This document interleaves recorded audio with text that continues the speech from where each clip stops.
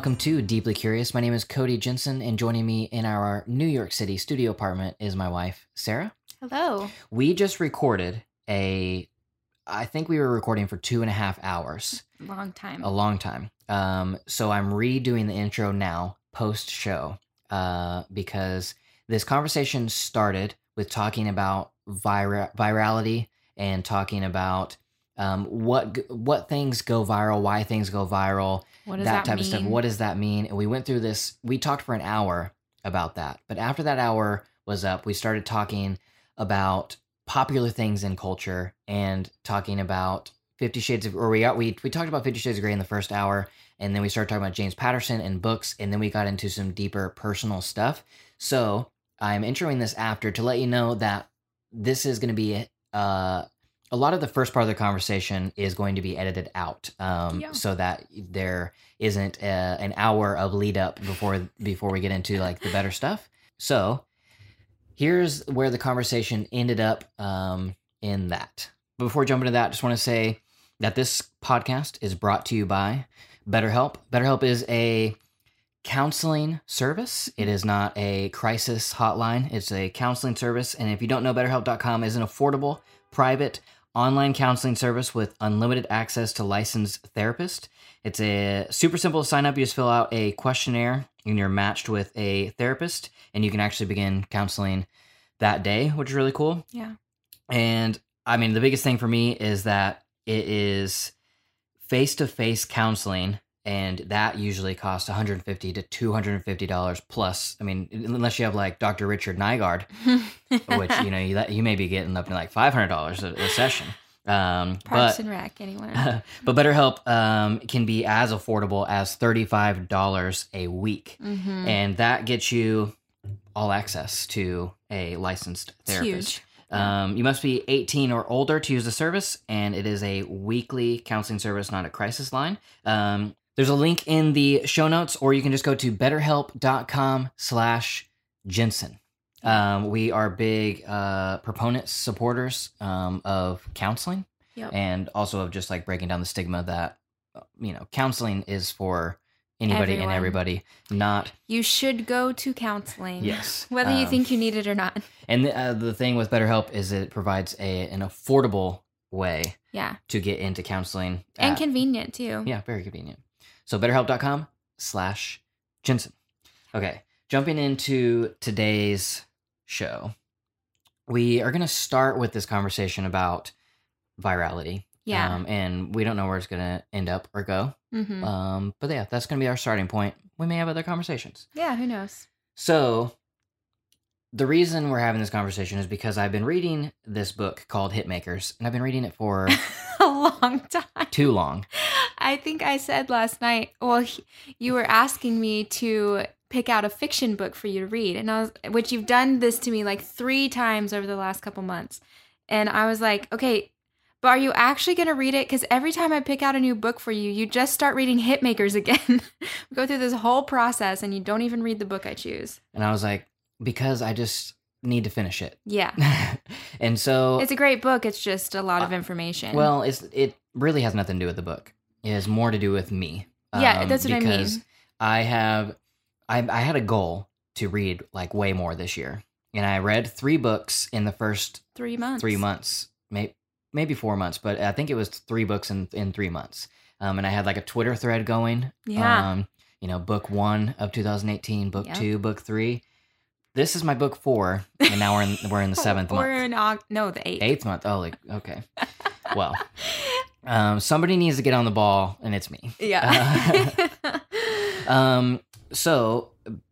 But that all to say, we've actually had a conversation about this book previously on the podcast on a different chapter that I found very intriguing. But I was reading yesterday, and we started having this conversation, and I wanted to have this conversation because, 1, I think it's really interesting. 2, because I know this is going to bring out Sassy Sarah. Yeah. And Sassy Sarah is a fun character. Listen, I just have some opinions. You do. Sassy Sarah doesn't come out like that often. I keep her in check. Yeah. You know? But I guarantee you this is a 100% chance. Feel free to disagree with her if you want, but she has her opinions. So the thing that I found interesting was that he was talking about virality and things going viral, and how in this, day and age in our culture, we typically, if something is Gets being talked about, yeah. or if something gets, 1,000,000 views, 100 million views, like whatever, Yeah. we say like, holy cow, that went viral. And he uses the example of 50 Shades of Grey, kind of talking about that book and how, seemingly it went viral. I mean, like that 2015 or whatever it was. Yeah. I mean, everybody You was could talking about not it. get away from it. And like it seemed like everybody was reading it, but more so, definitely everybody was talking about it. Yeah. And it went on to become one of the best-selling books of all time.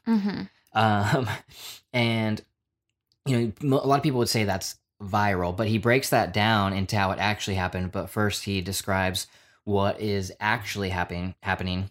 And instead of it going viral, it's just being broadcast. And the difference between virality and a broadcast, and he uses the term of dark broadcasters, because there are times whenever things are broadcast and maybe you don't even realize that it was broadcast to you because it was like maybe once removed or something like that. But because it's being spread so wide, we say like, holy cow, that went viral. So saying that went viral is like saying that something that was on the front page of the New York Times went viral. It's like there are hundreds of millions of people who read the front page of New York Times. To say that went viral is incorrect. It was just broadcast to a huge audience. And he's like, if there in the New York Times there was this recipe for this all new like cheesecake, and you read it in the morning, and then you went to work, and there was a couple of people talking around the water cooler, and they're like, hey, did you see that cheesecake recipe? That looks really good. And then you go home, and your wife's like, hey, some people at work were talking about this cheesecake recipe. Right. Have you seen anything about that? And in your mind, you're thinking, holy cow, this thing is going viral. And it's like, no, it's just a publication with millions of eyeballs on it. Right. Put it out there, and then now a few people are talking about it. It has nothing to do with going viral. It's not because of 1 million one-on-one interactions. It's because of 1 million interaction. It's 1 million people looking at one person, not 1 million people talking to one other person. Yeah. Which to me, that was just really interesting information. I mean, I don't necessarily have any like commentary on that, other than it's just funny or interesting that we always talk about things going viral. Right. And like, it's not really things going viral. It's just a lot of people knowing about something because. Right. So where I wanted to lead this conversation is that's just an interesting tidbit. Yeah. But because of the example he used, it gets into Sassy Sarah category. It does. In the fact that he uses 50 Shades of Grey and tells the story of 50 Shades of Grey and how it actually happened. Yeah. And which I knew most of it. Yeah. I mean, you knew like the backstory. Yeah. And the fact that 50 Shades of Grey, it seemingly went viral, but he breaks it down in the fact that it was actually broadcast because 50 Shades of Grey started on a website called fanfiction.net, and she was writing Twilight fanfiction. Yes. And she ended up amassing like 5 million readers on this fanfiction. Which is wildly impressive. And she was like one of the top people on fanfiction. And so this like Twilight fanfiction was getting a lot of readers, and she decided that, well, she was scared that somebody might take her story and publish it. Valid. And so she decided to publish it herself. Basically a lot of people bought the book, and then like 3,000 of them went on Goodreads and gave it a 5-star rating because they were already fans. Yeah. And so it went from having an audience of 5 million to now being on Goodreads with like 3,000 5-star ratings immediately. Yeah, dedicated audience. Which brought that to Goodreads' attention because it now amassed itself to being the second biggest and highest rated romance book of the year. And so it ends up being on Goodreads awards. Like it actually got like their best romance book award because of how many ratings it had, which then led to, like, there's kind of a longer story in here, like the middle of this part, but then that led to Random House, the publisher, makes a publishing deal Yeah. with E.L. James to publish 50 Shades of Grey. Then they push it out, and it is immediately, like, the day it's published, New York Times bestseller list, another broadcast to millions of people. Right. It immediately, is being talked about and sold because now it's on the number one on the New York Times bestseller list. So now people are picking it up. Then they're talking about it. Then I think it was 1 week or 2 weeks later, they did the same thing for the second book. A few weeks later, they did the same thing for the third book. They did it like all right in a row to keep people talking and binging on it. Which worked. Yes, which worked, which led to this fact is insane. Yeah. A 1 million copies sold of a book is considered to be like a massive success. Yeah. 50 Shades of Grey series sold over 150 million copies. You assumed it went viral because, like, somebody read it and was like, oh my gosh, this is amazing, told their friend, and they were like, oh, I read it, and they told 3 of their friends. They read it, they told 3 of their friends. That's not how it happened. It was 3 or 4 big broadcasts that took it into the mainstream, which made it popular, which then it's just a snowball from there. Correct. Before you jump into everything that you would like to say. Yes. I have these 2 highlights on popularity. Okay. And once it basically started spreading, it talks about popularity. And some consumers buy products not because they are better in any way, but simply because they are popular. What they are buying is not just a product, but also a piece of popularity itself. Social value. Yes. Yeah. Skip a paragraph. What separated 50 Shades of Grey is that its notoriety became a distinct product. People who didn't even enjoy reading still wanted to avoid being the last person to have read it. Popularity is the product. Yeah. Yeah. So the thing that gets Sarah is the fact that it the money grab side of it. Here's the thing. Here, I'm just gonna rear you up. I'm gonna pull you back like one of those cars that you had to get as a kid. Yeah. Wind you up. And now I'm letting you go. Okay. You ready? Yeah. First of all, the popularity thing is really interesting and so true. I'm the opposite. It's why I don't read popular books. And that's not to say that they're not valid or that they're not good or whatever, but when I have a hard time reading the more mainstream fiction because there's a lot more out there that nobody promotes and nobody knows about. And my all-time favorite books, nobody's ever heard of, which sucks because they're freaking fantastic books. And that is my beef with 50 Shades of Grey. Here's the thing. It is not that it's romance, though that is my least favorite genre. Like, I'm just going to fair, right? I don't like romance books. It's not even that it started as Twilight fan fiction, though I don't like Twilight either. I'm all for fan fiction. Like, I feel like there's a spot for that, but it sucks. 50 Shades of Grey is awful. Like, I don't want to diminish what she has done, what E.L. James did, because obviously, like, she wrote Twilight fan fiction and people loved it, and she saw an opportunity and took it, and it worked for her. I'm not trying to diminish any of that, but you're not trying to diminish her, but you hate the fact that 50 Shades of Grey diminished literature. Correct. It is not literature in the traditional definition of literature. And honestly, it doesn't deserve to have sold 150 million copies. Like, it's not. Read what you want to read. And here's the thing. I've come a long way in my snobbish book ways. Like, I accept the fact that Twilight is going to be some people's favorite books. I accept that now. I don't like it, but it's fine. Like, you do you.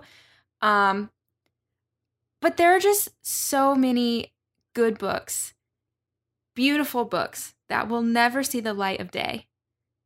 and 50 Shades of Grey gets to be the one that sold 100. No, that's not. It's not fair. It sucks. It's stupid, and I really don't like it. And like, I don't know. It's just that I really hate that the only things that people pay attention to are the popular things. It's not that they don't deserve to be popular or that, you know, they didn't do something right. Like, it's not any of that, but it's just, why are we only paying attention to what's popular? Like, that's not all that's going on. Like I said, my favorite books are not, like, most people have never heard of them.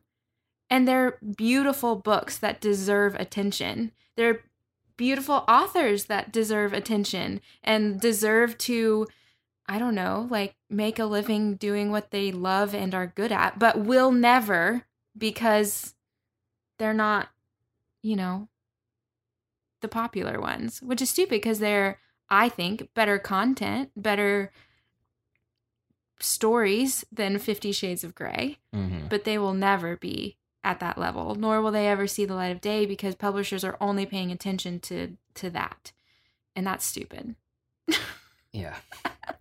You know what I mean? It's just it's so sad to see that, like, for me, I guess, as a person who romanticizes everything, like, it's sad to see people just settling for, like, crappy books or, you know, just what's popular. Right. For the sake of needing to be in the conversation. Yeah. Yeah. Like, I read Twilight, like, 3 years after it was popular. Like, this is where I've grown a lot, okay? I refused to read Twilight. Like, I was the opposite. I was so angry about it for so long. And then I read it after everything died down. And it wasn't the worst book I've ever read. Like, I finished them, you know? But it's hard for me when someone says, oh, Twilight's my favorite book. I'm like, oh my gosh. Like, you're just missing out on so much. Like, I want to do the, aw, you're so cute, you know? Like, pinch your cheeks. Because there's so much better literature out there. So, like, well thought out, well written, asks really important questions, and, like, why are we ignoring all of that? Why are we ignoring, like, the important stuff? I don't understand. I just don't understand. And I don't understand why all of the, again, I know this is a, like, overgeneralization, but why all the bad stuff gets popular? Like, why doesn't the actual good written literature or the, like, beautiful music, like, why doesn't all of that get popular? Even though, because it's good and, like, objectively good. Like, people agree that, oh, yes, this is good. And then it just doesn't get popular. I don't understand. Yeah, I don't know. I mean, I think that is a bit of an overgeneralization or I know. exaggeration because, I mean, lots of amazing stuff does make it into popularity, but it does seem that way. That, but, like, the biggest popular stuff, like, the things that, like, are just, like, on the next level. It's, like, not the best art, you know? Not even, like, 50 Shades aside, because I think that's, no, I'm not going to say that because that's mean. It's not good. It's not great. You know what I mean? It's just like a erotic romance, poorly written thing, right? Yeah. And, like, if you want to read it, fine. Like, I don't care, like, what you want to read. Like, if you want to read it, fine. But just, like, why did that have to be the one that, like, sold 150 million? I'd rather Twilight. You know what I mean? At least it was, I mean, edited. Weird, but edited. Yeah.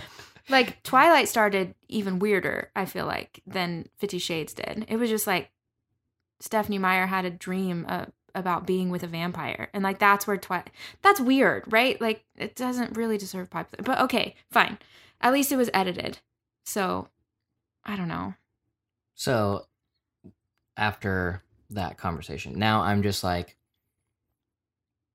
thinking about, what is the question that we're asking? Like, what am I asking? Or in general, like, I mean, I given some facts, given, like, some, you know, opinion, but, like, what is this conversation about? What are we asking? Like, what are we trying to get to? I think and this is a thing that I like I just always get so frustrated with like corporations and companies and how they treat art. Like not just books, although I'm fairly passionate about that, but like music, everything. Like they just dumb it down to the dollars, and I think it does everybody a disservice. Like we were talking about this the other day because there was an article that came out about record labels, and like they're doing the same thing. They're looking for your platform. Like they're giving deals to people who have a platform, and that's that's what they're doing. And I just find that so frustrating because one, like I said with the publishing deal, like just because you have a platform doesn't mean you're a talented musician, and it doesn't mean you should be a musician. And vice versa, just like you're a very talented musician, but you don't have the platform.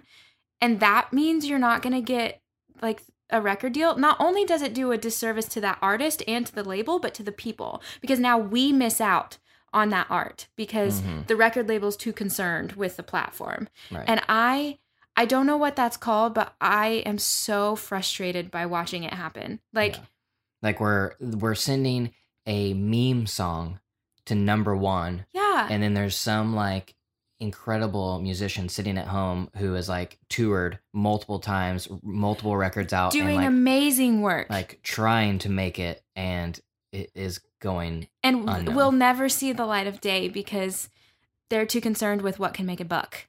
Like that, it's so frustrating to me and so sad mostly because like, and I know that it doesn't happen all the time. Like there are people who, get famous because they have a platform who deserve the recognition, right? Like, I don't even have an example, but for a lot of they got a platform for a reason. Right. Like they start, but they build their own platform and then record labels notice or whatever. Like they deserve the recognition, but I'm talking about the ones that I just think it's stupid that we expect somebody to be the artist, the writer, the producer, the publicist, the marketer, the everything. Like, no, like, can't we just like notice that they have really great art, really great potential and like help people? I don't understand why we're in this weird whatever we're in. I think this all comes like to a point of a life lesson of the fact that there is always someone less talented than you working twice as hard, and they're going to make it. Yeah. Because that's just the way the world is, that talent only takes you so far. Right. You're going to have to work harder. Right. Than there's always somebody who wants it more than you that's less talented. And so you can't just like rest on your laurels, basically. You can't just be like, I'm talented enough, I should make it. And I'm not arguing that that's the way the world should be. I'm saying this is the way the world is. And this is kind of the lesson that I think can come of this, is that if you're really talented, if you write amazing books, if you write amazing music or whatever, there is definitely somebody out there who is just hustling twice as hard as you, who doesn't do nearly as good of a job you do, but they're going to be the ones that people know because they're hustling harder.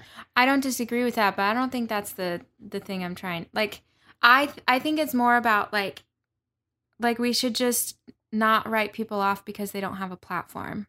Like, I don't even really know what that means. But like, well, I mean, I understand that, but you and I don't write people off because we are the consumer. You are arguing to somebody who isn't listening. Yeah, but I'm also arguing to people. I mean, there's a reason that people bought 150 million copies of Shades of Grey. You know, it's because they're not paying attention and they're just buying what's popular. They're buying what people are talking about, and not that there's anything wrong with that. And like, obviously people are talking about things for a reason, but like, don't just pay attention to that. Pay attention to, like, go walk the shelves of the bookstore and like pick up books that are intriguing to you. Like, learn about something new. You know what I mean? Mhm. Like, instead of just, following like the celebrity musicians, although they make great music, I listen to them. Like, go actually look at like the new artist, whatever, playlists on Spotify and crap. Like, go search for new people and like support them. Mhm. That's what I'm saying. I don't know. Yeah, I mean, I agree that it's kind of like I was thinking a minute ago. Every season, there's always this new show Uh-huh. that everybody's talking about. Yeah. And everybody's like, have you watched it? Have you watched it? Have you watched it? Have you watched it? And there are some of those that are actually great shows, that are really good art, and they are worth watching, if you're into television or into story or whatever. Mm-hmm. But there are a lot of them that it's becoming so big and it's becoming so talked about just because it is becoming popular, because people are talking about it and asking other people if they're watching it. And it's that, that exact line of people who didn't even enjoy reading still wanted to avoid being the last person to have read it. You want to avoid being the last person to see this show. Right. And so you end up, not that there's anything necessarily wrong with watching like mindless TV, Mm-hmm. but at the same time, if you only want to like spend so much time consuming content. Right. So this is just my perspective. I only want to spend so much time watching TV, and I would rather give my time to stuff that actually is good, quality, or like that makes me think, instead of, oh my gosh, everybody is talking about Riverdale. Yeah. It's like everybody's talking about it. We need to like watch it. It's like, to be fair, I do watch Riverdale. Right. I understand that you watch it, but we disagree on Riverdale. But I mean, it's a bad show. I know. I don't let you watch it with me because you just make fun of it the whole time. I mean, it's hard not to laugh sometimes. Like, I mean, it is CBS or whatever, or CW. But I mean, that was the only example I could come up with. But I mean, I still stand by it that it's not a good show. Yeah, I'm not saying that it's not entertainment. Yeah. I mean, then that can. There is entertainment value. We had this conversation before. Yeah. Like, there is value in entertainment. It's entertainment value. You can watch it just for entertainment. You can just. That's the reason reality TV and everything else. Mm-hmm. But I think it's also like if you want to look at like bubblegum pop music, there's a reason it's so popular. It's because it's entertaining. Like, bottom line, that's it. Right. I mean, I also I guess my sassy Cody, my argument is just to watch, listen, read, whatever the crap you want to. Yeah. Just don't do it because it's popular. Like, right. Not that there's anything intrinsically wrong with being popular. It's more so read it because you actually want to, not because everybody else is doing it and like you want to be a part of that conversation. Right. It's like, yeah, you understand what I'm saying. Yeah. Like, I think that it's true. Like, you should just not care too much about like pop culture and like what is popular at the moment, and like just do what you do. Yeah. But I just also suggest that you like pay attention to the smaller guys, you know? Yeah. I also, there's so much good art out there. I very much like, I guess, how would you even say that? Like, against my own argument or something? Contradictory. Yeah. I also contradict myself in the fact that I very much look to like averages as far as like Rotten Tomatoes, like like if something, before I don't think I've ever watched a movie without looking at the Rotten Tomatoes score first. Yeah. Because I trust the aggregate. Mm-hmm. I don't know if that's a good or bad thing.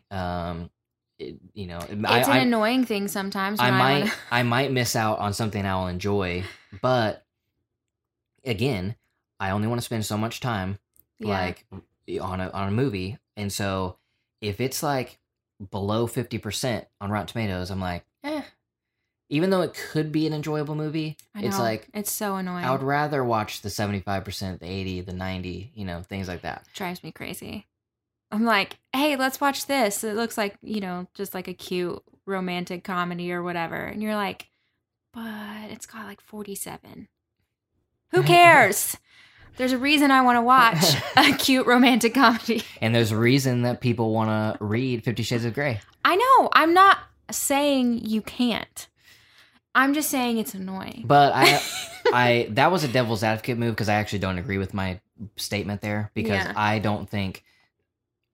think that people wanted to read 50 Shades of Grey to be a part of the conversation, to be a part of the pop, like the wave.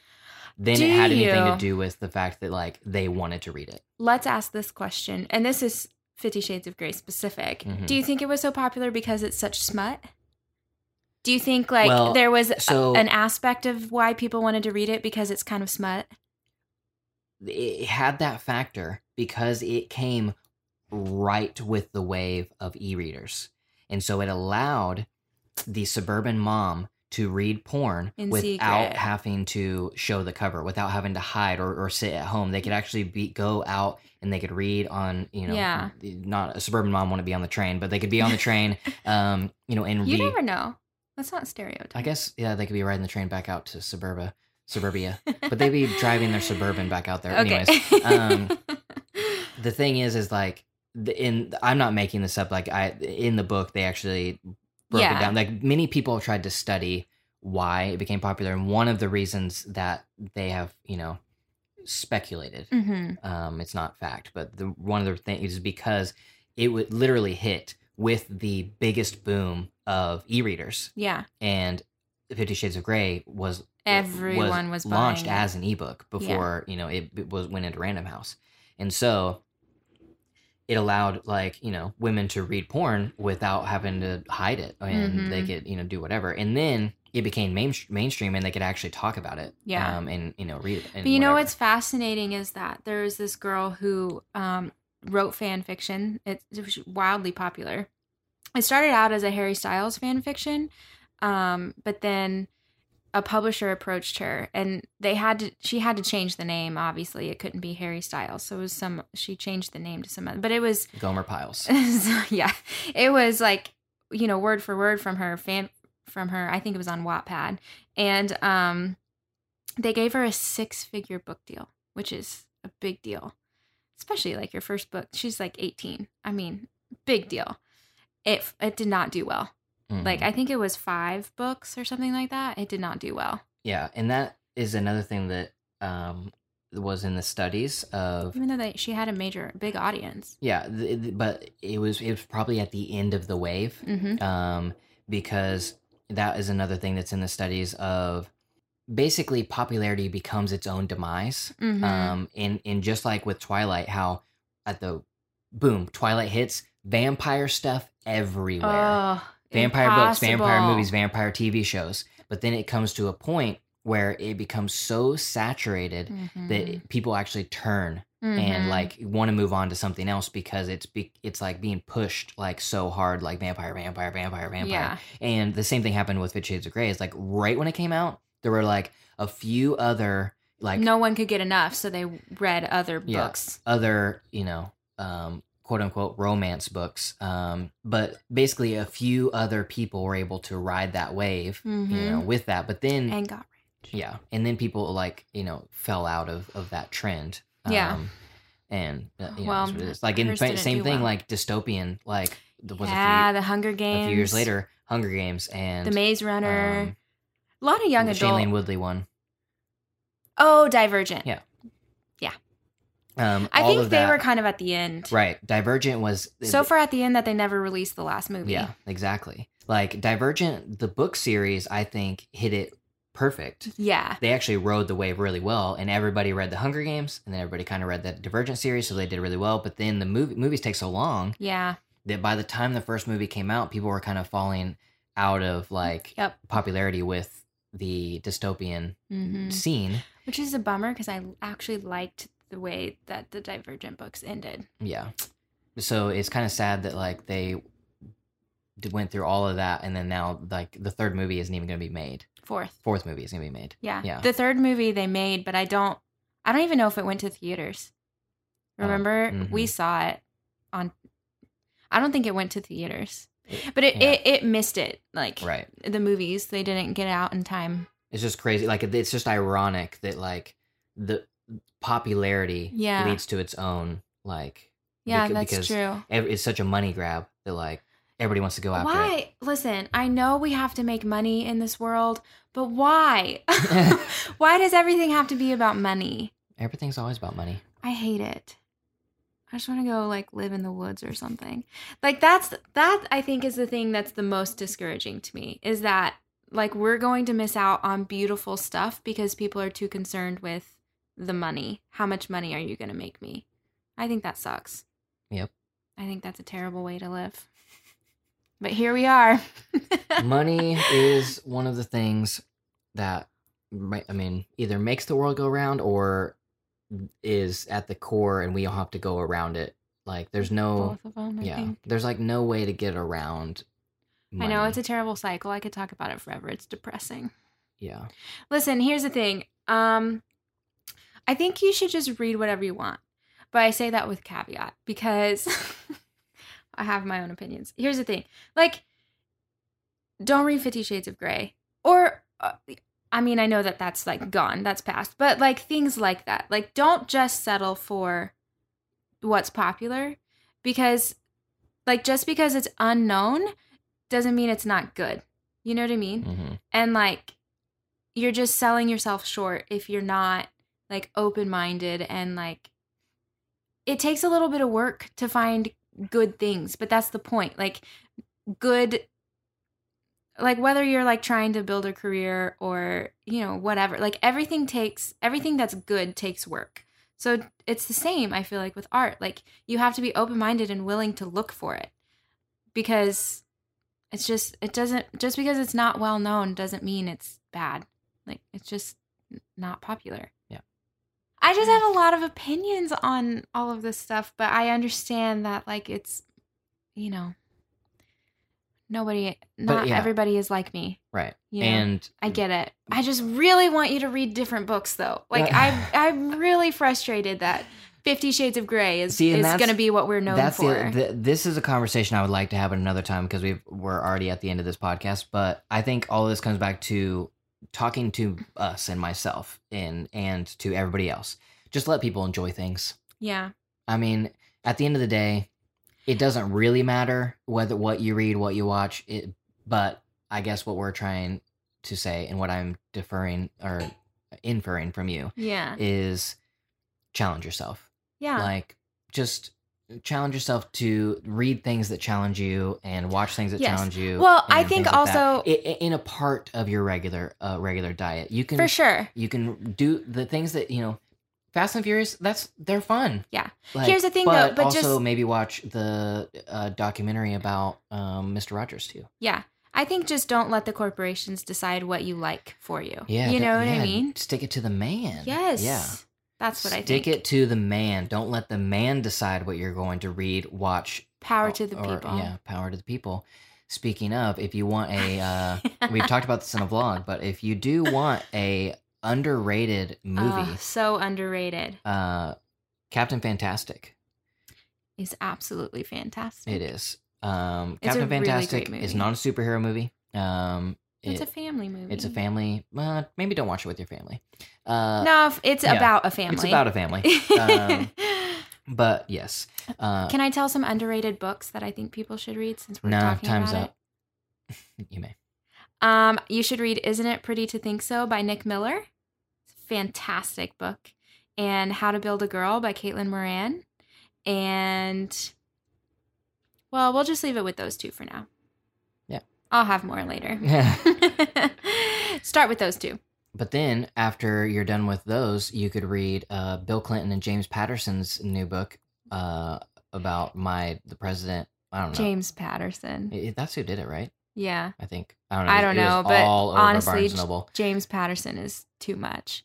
I have opinions about him, too. Not him as a person, just him. You just have opinions about any artist that puts out an exorbitant amount of work. Okay, maybe, but... Because you haven't even read his stuff. I understand, but he literally doesn't write anything without another person now, which I find annoying.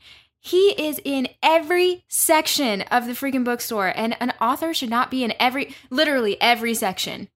Every section.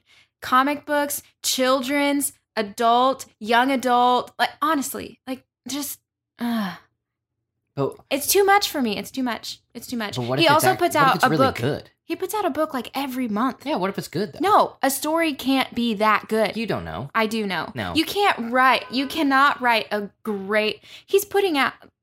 Actually, James Patterson no, fans. No. Listen, I think this is a good indicator of what I'm trying to explain here. Mm-hmm. There was in this book that I'm reading called Just Right or something like that. He was talking about he got on the plane and there was this lady reading this book, paperback, whatever, and every 30 pages or so she would rip the pages and set them on the seat, and when the flight attendant would come by, she'd throw them in the trash. And he was like appalled, which obviously you would be. You just don't rip up books, okay? And he finally asked her, he was like, what are you doing? Like, can I ask what? She was like, oh, I'm just reading a James Patterson. It's not that important. And literally, she would just rip the pages out and throw them away. And I'm not saying James Patterson is not important enough to save the book, because you should save the book. You shouldn't just rip up But books. what if it's a trade paper? But I think the fact that she didn't feel like it was important enough to keep, or at least leave on the seat and give to somebody else, is indicative of the kind of stories he's writing now. He's writing these freaking one-shots. Have you seen them? They're like 50 pages or whatever. Tiny little... He puts out like 5 a month. It's absurd. It's absurd. It's just not... It's absurd. I have a lot of opinions. It's fine. I have heard. And I understand that there are other people who love them, and I'm not trying to diss that. I just have an opinion. You think? Here's my counter to there what is you no just counter. said. You're not going to change my mind. No, I am going to change your mind. No, you're not. Go ahead. What? Now, I'm not going to argue against like the little one shot, all that type of stuff. What I'm saying is you argue the fact that he's in every section of the bookstore. Yes, I find that absurd. Yeah. Because he's in every single section of the bookstore, because he's writing with somebody else, not because he's good enough to be in those sections. Like, pause. Ugh. Okay. Replace James Patterson with J.K. Rowling. She can do no wrong, though. Exactly. J.K. Rowling makes it into every section. What are you going to say? J.K. Rowling is the best author of all time. She made it in every single section. Zadie Smith makes it in every section. You're like, oh my gosh, Zadie Smith, best author of all time. But let me tell you something. She's the GOAT of authors because she made it in every section in the whole bookstore. But they're not in every section for a reason. Because they are the greatest. But I'm just saying. You don't. I'm just saying. You can't argue J.K. Rowling or Zadie Smith. They are not in John Green makes it in every section. They aren't in every section, though. There's a reason they're not in every section. Their careers haven't been as long. I'm playing devil's advocate because... How long has James Patterson been around? A long time. Like 30? I don't know. 40? He's old. Yeah. But I also think... Look, I'm not trying to, like, downgrade anything that he does. You're not? No, I just happen to we should firmly... replay the last 10 minutes, and then you should say that you're not trying to downplay anything that he has done. I just happen to firmly disagree. That's all. With everything that he's done. Yes. Not to downplay it or anything, but, like, it's all trash. I just disagree. I disagree with it. I don't think that he... I kind of believe he doesn't write. You have a lot of opinions about somebody you've never read. I refuse. I don't like his approach to anything. I feel like, look, I also feel this way about ghostwriters. I feel this way about like celebrities who write with someone else. If I ever met a ghost who could write a book, I would read that book. Would you? I would. You wouldn't read a book by a ghost? Okay, but you know what I'm saying. I have a lot.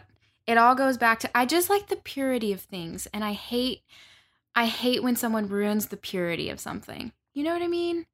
It just makes me feel really sad. James Patterson makes me sad. Put that on a t-shirt. I don't know. It's not because I don't think that you can write 67. I mean, I have an author friend who has written like 70 something books. It's not because I don't think you can. I'm not trying to like I said, I don't want to downplay like his talent. I think he knows what he's doing, right? Like there's a reason. You know what he's doing? Listen, he's hustling harder than everybody else. But there's a reason he became popular. There's a reason, whatever. I think maybe on some level, I feel like he's just sold out. He just like puts his name on crap because he knows it'll sell. You know what I mean? Is there anything intrinsically wrong with selling out? Is selling out just I think so, but like a hipster put down? No, I like the purity of things. I think selling out is not. It loses its like authenticity and its like beauty.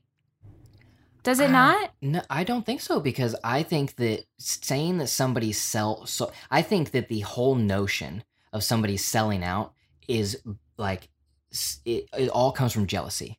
And I'm not saying you're jealous of James Patterson. I'm not at all. I'm saying that I'm saying like the whole entire notion of people selling out from the beginning is people saying like you became so successful and you made so much money because you're commercialized now that the people are envious and jealous of what other people are doing. I totally agree. It's the same thing. Like right now, we're making our YouTube videos and we don't really do a lot of brand deals. Not because we don't want to, because we can't get a brand deal because we're small. Maybe one day, maybe next week we put out a brand deal and somebody comments like, "Oh, you guys are just sellouts now." How do you like? No, I don't disagree with that, but that's not what I'm saying about James Patterson. Oh, well, you're saying like since I'm in the middle of rewatching Parks and Recreation, and there's this episode where Ron Swanson said, "My name means something.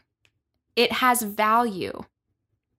So does James Patterson. He can slap it on a book and sell millions of copies. but he should be concerned, and he should, and you know what I mean? Like you should be concerned and like, I'm not proud, but like proud of who you are and what you endorse and what your name is on. And right, it should hold weight. I don't feel like his, especially recent. I'm not saying that he's never written anything good.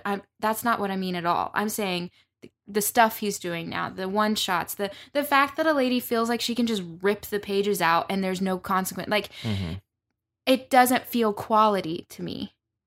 It doesn't feel like he cares about the quality. And obviously, I've never spoken to James Patterson. I don't know. I'm just saying, like, I perceive it this way. I perceive that he's just slapping his name on things and not, like, it lost some sort of value to me. That's all. Yes. I see your point. And my thing with selling out is not a counter necessarily to what you are saying about James Patterson. Like, but more so just the notion of saying that people like sold I totally out in general. Agree. Yeah, because I just feel like, look, if you get successful, people are going to believe that you sold out because you're doing things for money. And look at it like if you are in that position, in like you're a band and you are getting successful, you get a record deal, you get to go on a stadium tour, right? And people are like, "Oh, they're just sold out. Like they're not the cool indie band that I found on Spotify's new music list 3 years ago." It's like, yes, in their basement, their mom's basement. But that's the thing is, if you were in their position, you would just say no. Like the record deal comes to you and be like, "Yo, your new album is really hot. We're gonna put some advertising dollars behind it. We're gonna get it on all the billboards and get it on the top seller list." That happens. Now you're one of the hottest artists in the country and you go on a stadium tour. You're telling me that you would look at that artist and be like, "No, I really don't want to make millions of dollars and and be able to spread my music as wide as possible." Right. Of course. No. I totally agree. Like just the notion of people selling out because they make a lot of money, is dumb. Is dumb. I agree. Though I will say, and this has nothing to do, like, not a counterpoint, but I do think, like, for me personally, I do have this, like, look, I don't expect to, like, ever be famous or, wildly successful and rich or whatever. Like, that's not really something that's, on my mind. It's not something I'm chasing. Like, I'm just trying to, like, enjoy what I do. But, like, there is this sort of, And I think it's maybe because I literally like authenticity is the most important to me, and like I do have sort of, I guess, a fear of like, well, what if I do get successful, and what if I do a lot of like, I don't know, self-marketing, or what if I, you know what I mean? Like, it at a point it feels very inauthentic to me personally. I'm not saying it is inauthentic. I'm saying it feels like I'm being inauthentic. And I don't know, like, I don't know, maybe that's what, I don't know. It's just a thing that I'm thinking about recently. Like how do you put your stuff out there, and how do you love what you're doing, and how do you get people to see it without feeling like you're selling out? You know what I mean? Mm-hmm. Or even like, you know, being scared that you actually do make it, because then what? You know, like, that's a whole other conversation. But I do think about that stuff too. There's like you hold yourself back because you're scared of actually succeeding. Because once you succeed, what's next? What are you going to do? Like, you accomplished your dream. And also, like, I mean, you do have like some sort of image, right? Like, everyone is trying to portray themselves as something specific, right? And like, if you do become successful, I don't know, it's just like, it's just a weird, I'm kind of terrified of it. I don't know, maybe it's just like a self-sabotaging thing, but like, I know I'm very you don't have to make that face. I didn't make a face. I just nodded my head in agreement. I do think like there is that sort of aspect of things, like, I don't know, and maybe it's like a insecurity, because like, you have to believe that what you're putting out there is good enough that people need to see it. People need to read my words or whatever, and that feels like, so like, who am I to believe that? You know what I mean? I don't know what that has to do with anything. It just was a thought that popped up when you said that. So, what you're saying is that your opinions about James Patterson are more so stemming from your insecurities with yourself. No, that's not what I'm saying at all. I still firmly believe that all the things I said about James Patterson. Well, you still firmly believe all the things you think about yourself.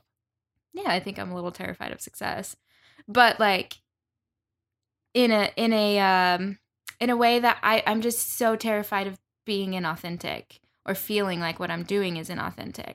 Because then what? You know, I don't know. Yeah. But that has nothing to do with James Patterson. Those are like different, right?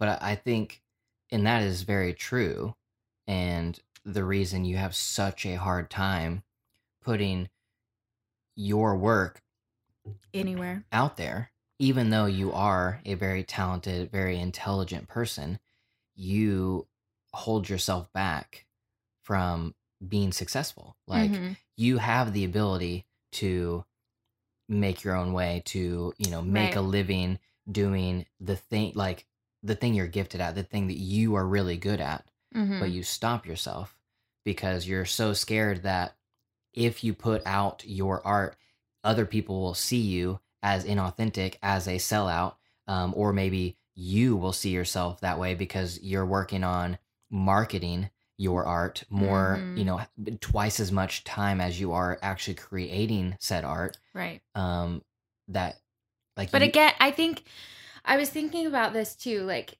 I think it's just, I want to believe that like art and not my art necessarily, but just art in general is like pure and romantic and beautiful. And I don't want to think about the fact that some execs sat around a table to discuss how to get me, like, to listen to you know what I mean? Like, I don't want it to be that way, which is just you know, obviously not possible. Like, that is how you discover things, is by execs sitting around a table, like, making up marketing campaigns and strategies to entice you. But I don't want that to be the case.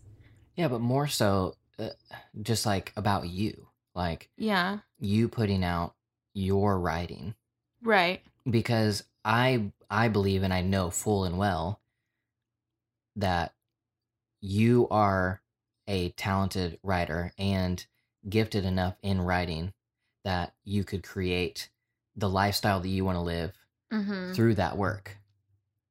And you have the time to do it, but these fears of coming across to somebody as inauthentic, or maybe even feeling you're inauthentic I yourself, feel like it's inauthentic. keeps you from doing really what like God has called you to do. He gave you these gifts, Right. and you're so like you have a double-edged sword that you're so scared of getting a full-time job working for somebody else that you don't. You're working for other people's dreams, which is Right. one of your biggest fears. It's soul killing.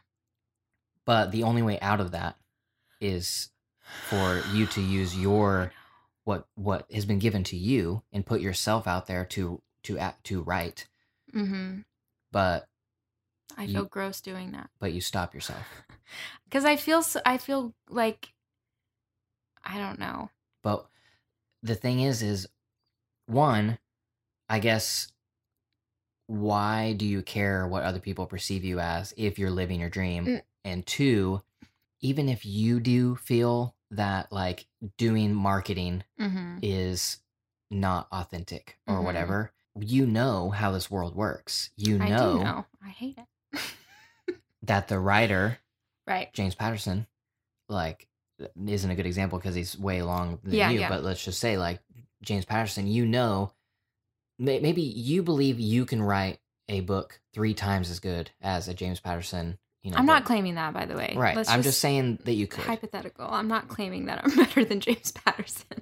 Or, you could write a book as good as a James Patterson, book. But it would never be read because James is hustling. Right.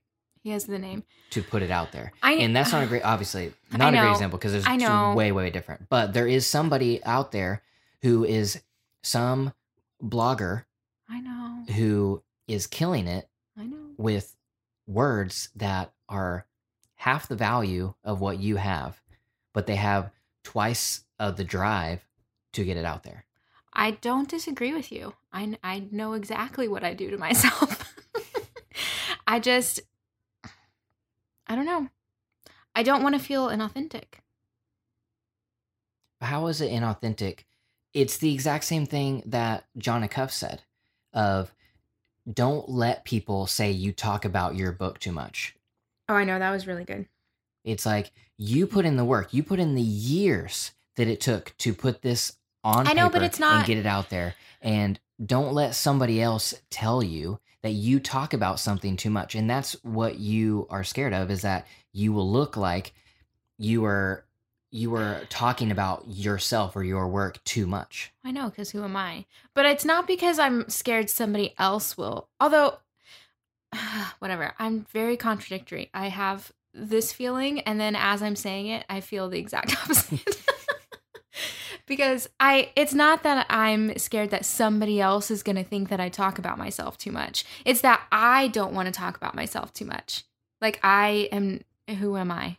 You know what I mean? You are talented. No, I know, whatever, I know. But I'm saying, who am I compared to the next person? The same. Yeah, they have just as much opportunity as you do.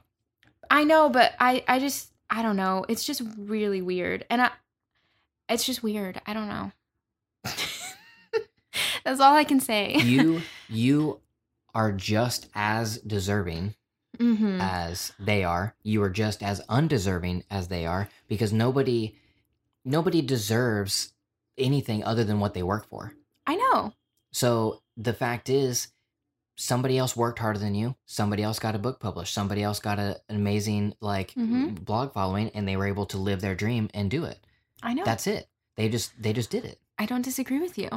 I don't know where you're arguing. I'm not arguing that. I'm not arguing that they don't deserve whatever it is that they've gotten. But you're saying that you are undeserving. Who are you? Who is lowly Sarah to not be able to achieve the goals that she wants to achieve? And that is rubbish. We're British now. Yes. I just think that I don't like talking about myself. But you're worth talking about. I guess. I don't know. I don't think so. No, you're not talking about you. You're not saying I like, know, but yo, I'm promoting. look at like it's and I'm not saying this to put down people who do this. I'm just saying this as an example that you're not saying that you're trying to be an Instagram influencer where all you do is post pictures of your face every day trying to get a following to sell stuff. Mm-hmm. That's not what you're doing. You're afraid to put out art, Mm-hmm. like what your mind, like words, you're putting out a product. You're not Right. talking about you as Sarah. You're like, hey guys, look at me, buy me, look, say like me. Mm-hmm. It's, hey, I worked really hard writing this thing and I think it has value because it brought value to me through the experience that I took to be Mhm. able to write this. I think it could bring value to you. It could help you in whatever, the subject matter is. You're not saying, look I at Sarah. know. I understand, but I don't know. Maybe you need a pseudonym in your S.J. Lauder. Well, I can't use that one. I don't know. I just have this weird, I guess, contradictory back and forth. Like, I know everything that you're saying. Yeah, but you know it, but what is it going to take To do it? to do it? I don't know. Probably just nothing. You're never, like, are you saying you're never going to do it? No, Because I'm saying that. I mean, my advice all the time is just freaking do it. I know. But I'm that not doesn't saying work for you because you have pent up anxiety about it. So no. there has to be a process. Yeah. Maybe it's betterhelp.com/Vincent. Maybe. I just don't. I don't know. Every time I think about any kind of self promotion, I get all squirmy and gross. Just feels weird, and it feels weird because, like, But okay. does it feel weird because you Mhm. don't think that what you're putting out there is worthy of people's time, or No. that you aren't good enough to be talking about something? No, Are I'm you just sure? terrified of the. I don't know. I do get like nervous, I guess, or worried or whatever about being like misunderstood, like, or being taken out of context, or somebody like totally misreading something. Like, even in this podcast, like, I say things and I'm like, oh my gosh, people are gonna hate me next week. Like, I shouldn't have said that thing about James Patterson or E.L. James. Like, I'm sorry, do what you want. Like, even though I believe the things that I said, like, I Mhm. have opinions, but like, I'm so terrified of being misunderstood, and more so in the things that I write, because that's like actually like things that I've thought through, and like that Well, I don't know, you. like, yeah, like, it's like my words, and I'm terrified of being misunderstood. And not just like, oh, you didn't understand what I said, but like to understand that I'm not like searching for anything here. Like, I'm not fishing for compliments. I'm not fishing for reassurance or validation or anything like that. I'm just like, I just am sharing my heart, and I just think that maybe somebody else might want to read it. It's just a thing that I gotta work through. I don't know, but it's just, look, I don't want to bring up the Enneagram again, but literally it's just like word for word, like that's the thing. It's like I need and want to be known, but I'm like terrified of like what'll happen, like, if you do know me. But like, I can't live without writing out these things. And then like promoting them, it just feels, I don't know. It just feels weird. I need to figure out like a different perspective to look at it. But even the whole like, well, but it has value and people need to read it. I don't know that I necessarily, like, every time I think that, I'm like, yeah, but who am I compared to somebody else? Like, they have just as much value in their words as I do. Like, Right. You know But what I mean? You putting out something, you hitting publish doesn't take away what they did. I know. Like, so saying like, who am I? It like there is enough room for everybody. You have life experience that lots of other people don't have. And even if you have the same life experience as somebody else, they're not writing it down. You are. So you writing down something, and you're pressing publish. Pressing publish has it doesn't take away anything from anybody else, and you are a human with life experience, opinions, knowledge, all of that, and you are presenting it in love. So there's like, I mean, I know. it's just do it. Like, you know. Thanks, Counselor Cody. You're welcome. I'm like, I try to put all these fancy words around it, but at the end of the day, my advice is just do it. I know. But I understand that you have a little bit harder time getting your mind around it. So just do it hasn't worked. Nope. That probably will never work. But it's the same. It's the same in the fact that you say that you're not qualified to, teach an Enneagram course. Right. Even though you have read, I mean, I think there's 10 Enneagram books on the bookshelf. I think there's 6. Okay. Regardless, yeah, there are 6 Enneagram books on the bookshelf that you have read cover to cover, highlighted, taken notes on your computer, written down everything, and written your own notes. There are very, very few people in this world who have read every single one of those books, has taken the time to actually study each and every single one of them, take the highlights, write them down, and to have amassed that much knowledge from different sources about a subject to be able to teach it to somebody. And then even if there was another person or even 500 other people that have done that, one, they're probably not helping other people through the knowledge that they have amassed. 2, they're not you. You have a different perspective coming through that knowledge that you could bring to people that they are. Even if they're doing the exact same thing, it's not the same because they are a different person than you, so they have a different perspective. So you have value. Your words have value. Your knowledge has value. And putting it out there isn't saying, look at me, look how amazing I am. You're just sharing a sliver of knowledge that other people don't have. Everybody, the person that you're teaching it to probably knows 18 things that they could teach you, but they haven't spent the time that you have on this one subject. I don't disagree. Yeah, but you won't do it. This is the thing. You say you don't disagree, but the thing is you don't believe it. You don't believe in impossible things. Oh, it's the intro. Taylor Swift. It's the intro to TED Radio Hour. Listen, I don't disagree. Exactly. It's you have the logically you don't disagree. Right. But emotionally in your heart. Right. You don't believe that you actually do have that value. You don't believe that the knowledge that you have is worth anything to anybody else. Here's the thing. I read this recently, again, about Enneagram 4s. But it says, like, they may not know who they are, but they definitely know who they are not. And I feel like that's true of me. I definitely know who I'm not. Like, I know what is just so opposite of me. But, like, I have a really hard time being like, oh, yeah, this is who I am.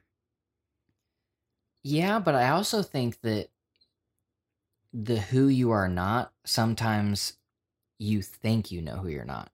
What do you mean? Like, in the fact that you don't believe certain things about yourself. Like, you don't believe that you are certain people. You're like, I'm not that. And in reality, just like, here's a prime example.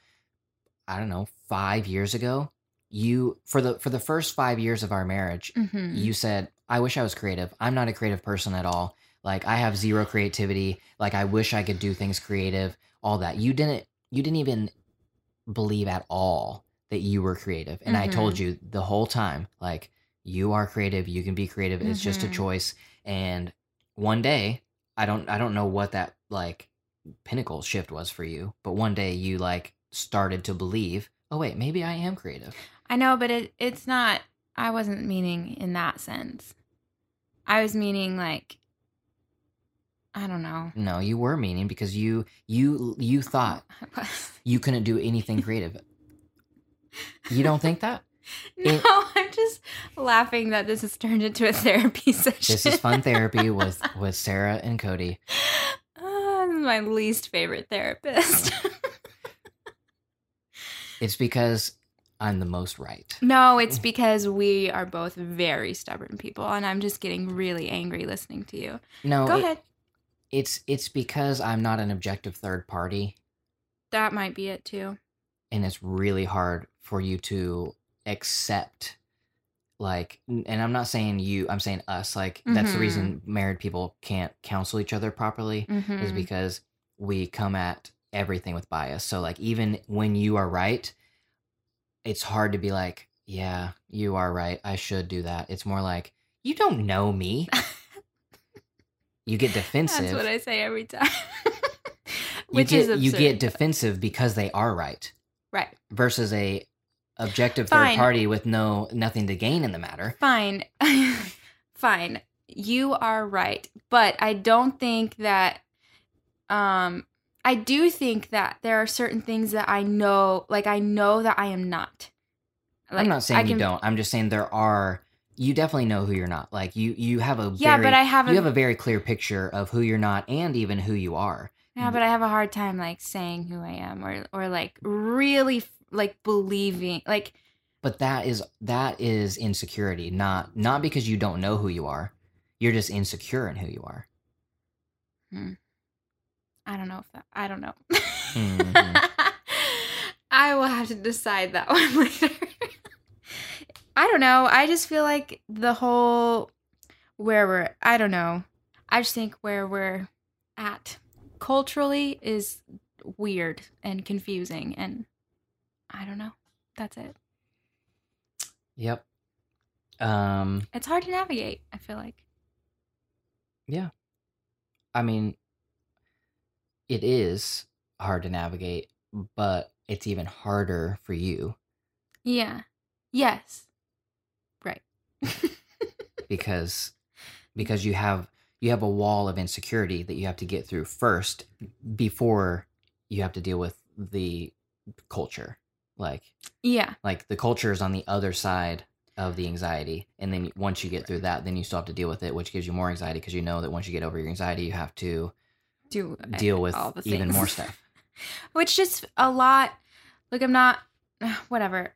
Just a lot of the things I just have a hard time with. Not like I have a hard time with like a lot of our, I don't know, there's the things that we do in society, in our culture. Like they feel, I guess, opposite of me. And so I guess like getting through the insecurity and then having to figure out like the opposite of me is just too much. It's a lot. That's all. But with that being said, yeah, just don't read 50 Shades of Grey. Okay. So we started over 2 hours ago. Way too long. You did not hear a 2-hour show. A lot of that was edited out for time. But I feel like the conversation where we started off with, it ended up in a really interesting and deep place that I think is worth talking about and hearing. Mm-hmm. And so yeah, thank you for being vulnerable. Me? Yeah. You're welcome. I see. I can spill my guts. I don't care about that. Like that doesn't. It's not like that. Doesn't bother me at all. Like if I'm talking to somebody, even the fact like knowing that this is going on the internet, like I can still just like spill my guts. It doesn't bother me. But like, but if you were to write it down and press publish. Yeah. Well, I do write it down, but I'm just terrified that somebody's going to read it wrong, which is weird because I like writing it better than speaking it because I think my thoughts are more clear and like precise and thought out when I write it. Mm-hmm. I feel like it's actually what I think. Sometimes when I speak, I like say a bunch of words and like it takes me a minute to get to what I actually think, you know? Mm-hmm. I don't know. I can spill my guts and it's totally fine, but then I'm terrified of what it's weird. I don't know. What I'm saying is I don't feel like I was vulnerable just now. It just felt like normal.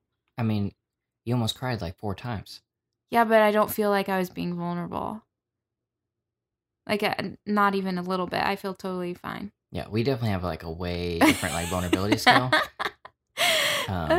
But I don't know what is vulnerable to me.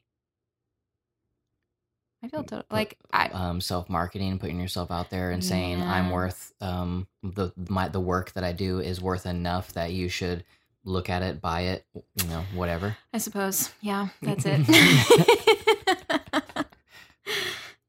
Whatever. I'll spill my guts every day. It doesn't matter. Yeah. So your vulnerability ends whenever you have to believe that you have intrinsic value that others could enjoy. Yeah. Yeah. That's it. Oh yeah. So that's where this ended up. Thank you guys for listening to this podcast. We are brought to you by BetterHelp.com/Jensen.